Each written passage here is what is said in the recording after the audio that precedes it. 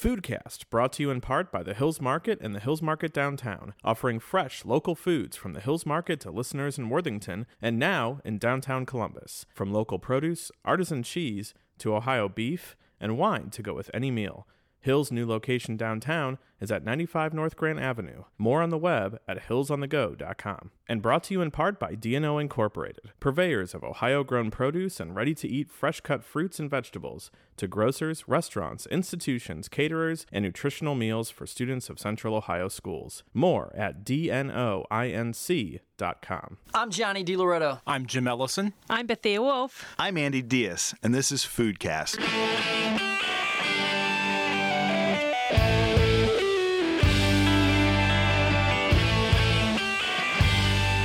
All right, so we are here today with Jenica and Doris from Teodora's Kitchen, which is one of the newer food trucks in Columbus, serving Panamanian food. And we're going to talk to them a little bit more today about their truck and learn a bit more about Panamanian cuisine and the dishes that they make. So, good morning. Good morning. First of all, if you can tell me just a little background, what made you decide to open a food truck? How long have you been in business? And just kind of tell us about that. Well, I worked at Schmidt's for about 5 years while I was finishing up college, and I always had a sort of a dream to start a restaurant. Obviously, restaurants are very expensive, so the food truck scene in Columbus was sort of booming at the time, so I figured low overhead, and yeah, it just kind of all came together at the right time. Right as I was finishing up college, I found a truck, and everything just sort of turned out pretty well for that. And Doris is your mom, so you kind of, was your idea initially to get her to do the cooking when you had the idea to open the truck? Yeah, I wanted to do something that was obviously different from, other trucks. I wanted to set ourselves apart.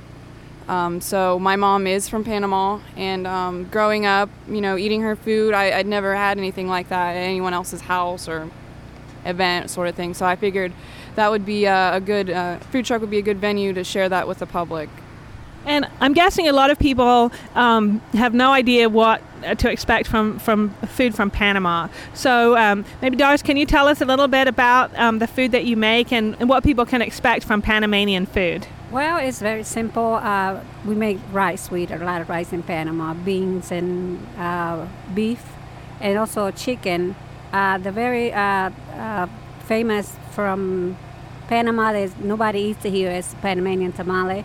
It's a kind of hard to make, but I can do that. So, and I don't know, it's something that I grew up with, and I never cooked in Panama. I cooked after I came here. So, yeah, so I grew up with it, and I love it. And I am just the way I like to do. I like to feed people. I love when people say your food is so awesome. So, and I use like I said, we use a lot of beans, rice, beef.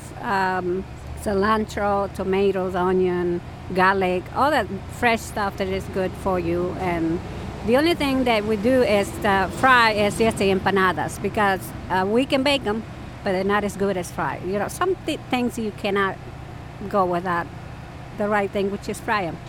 Well, I can definitely agree with the other people. Your food is really fantastic. We really enjoy it.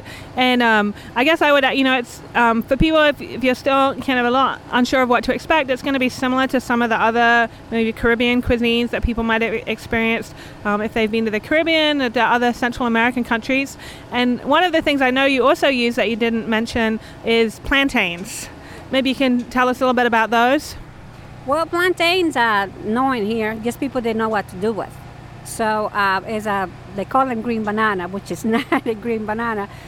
It looks like banana, but it's bigger. And then if it's green, you can't eat them. People think you can peel them and eat them. No, you can't do that. Even when it's ripe. But the green one is the best for patacones. We just fry them once, cut them around, about an inch thick. And we fry them once and then smush it and then fry them again. It comes more like crunchy like fries. And that is, people love that, and everybody asks, we still have people say, what is it? I said, just plantain. He goes, oh, that green banana. Well, yeah. So another thing that I didn't mention was the ceviche, which is, some people eat ceviche here, but they don't like me because I eat that different. Some people add things that I don't like. Green pepper or celery, I don't add that. Just plain onion and cilantro and lime juice. Yeah, the ceviche is great, and that's a nice thing in the summer because it's really refreshing. So one thing we should probably let people know is where they can find your truck. I know that you work at some of the breweries and you do some festivals and special events. So Jenica, do you want to tell us some of the places that you regularly go to? Yeah, we're every week we do a rotation at 7th Sun Brewing. That's on the corner of 4th and 4th. We're there Sunday evenings and Tuesday evenings. We're also pretty regularly at Zauber Brewing, which is in Grandview off of 5th Avenue. You can expect us there every Sunday morning. And then we're doing some events this summer. We're going to be at Park Street Festival, ComFest, and Columbus Food Truck Festival. So you can expect to see us there this year. Your truck is pretty easy for people to spot. It looks really fantastic. It's really beautifully designed. Can you tell us a little bit about the inspiration and maybe kind of describe it a little bit? My boyfriend is actually friends with a pretty awesome designer in Columbus. A lot of people probably have seen his work all around Columbus. His name is Jeremy Slagle. He actually did designs for Columbus Brewing Company, Jenny's Ice Cream, so many people may not know about him, but his work has definitely been recognized. So I wanted someone that has a good track record and someone that I kind of trust to do this part of the business, because it's a big deal to me, and I think it should be a big deal to everybody when they're starting a business. So I pretty much went to him, said I want something that just screams, Panamanian culture, and, I wanted something that represents the whole, country in general. So I wanted to do bright colors, just, it looks kind of like a girl's truck. If you didn't know that it was ran by women, you could probably guess that it was, because there's some yellow, pink. But yeah, I think that it definitely is just, for us, we are in love with the design and the logo. He really nailed it. He did amazing research on Panamanian culture and just kind of came back with a fantastic design. So we're really proud of it. I know, just going back, one of the dishes that your mom mentioned was the tamales. And those are something you do as a special, I believe, that people are more likely to be able to find them at weekends. I think the Panamanian tamales are different from the Mexican tamales. So maybe if you can tell us kind of, if people have had a Mexican tamale before, maybe tell them what the difference between those two are. Okay, well, because they are made with real corn, not the instant cornmeal. I had to buy the corn in a bag, then I boil it for about an hour, 15 minutes, and then I have a cornmeal grinder that I have to sit on a table, then put the corn through it, and then come in the dough. And then I had to, with the juice that come from the meat that I cook for the filling of the tamale, I mix it on the meal, in the cornmeal, and that's what the flavor come from, what the broth that comes from the beef. And I season the beef with lots of vegetables like tomato, onion, garlic, and sometimes green pepper, depends, and red pepper, most of them. And that's it. And we put green olives, and capers. Yeah, and little spices in it, so. And then it's wrapped in a banana leaf, so that it looks different as well. Exactly. The banana leaves is what gives up the flavor that makes it taste like the difference between the mix. It is a lot of different. I probably have to maybe if you ever come back, the leaf is the one give it that different flavor of everything else. Plus it's seasoning awesome. Yeah. And what else do we do with it? We steam it. We steam them and serve them hot, and it's really awesome. It's a lot different than Mexican tamale, yeah. Excellent. And one other thing, you kind of mentioned that beef is an ingredient that you use a lot, and I believe that you've started sourcing the beef locally? Yeah, I actually, did my research online, kind of, visited a lot of local farms, and one place that stood out to me was actually Blystone Family Farm. It's located in Canal, Winchester, which is fairly close to where I grew up. I grew up in Reynoldsburg.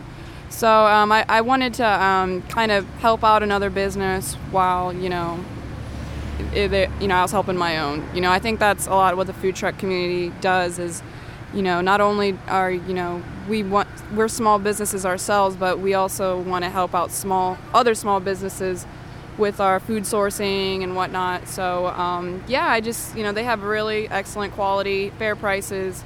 So we try and get as much as we can from them whenever possible. And just to kind of give people an example, I think a couple of the dishes that you have that use that is the ropa vieja sandwich and the carne frita. So maybe you want to describe the ropa vieja sandwich? Yeah, it's basically ropa vieja is a phrase that literally means like old clothes or like raggedy clothes. So it's a loose term. It's not literally. Shouldn't be literally applied, but yeah.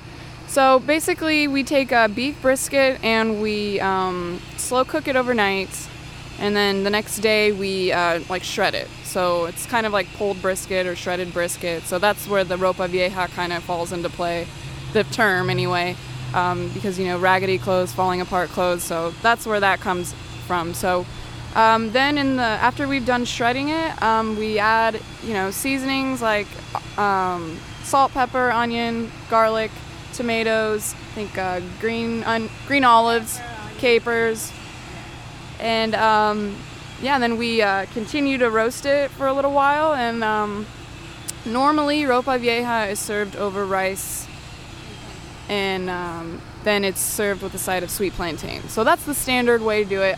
For practicality of food trucks, we decided to make it into a sandwich. So it's just a little bit easier to eat while you're standing or hanging out with friends.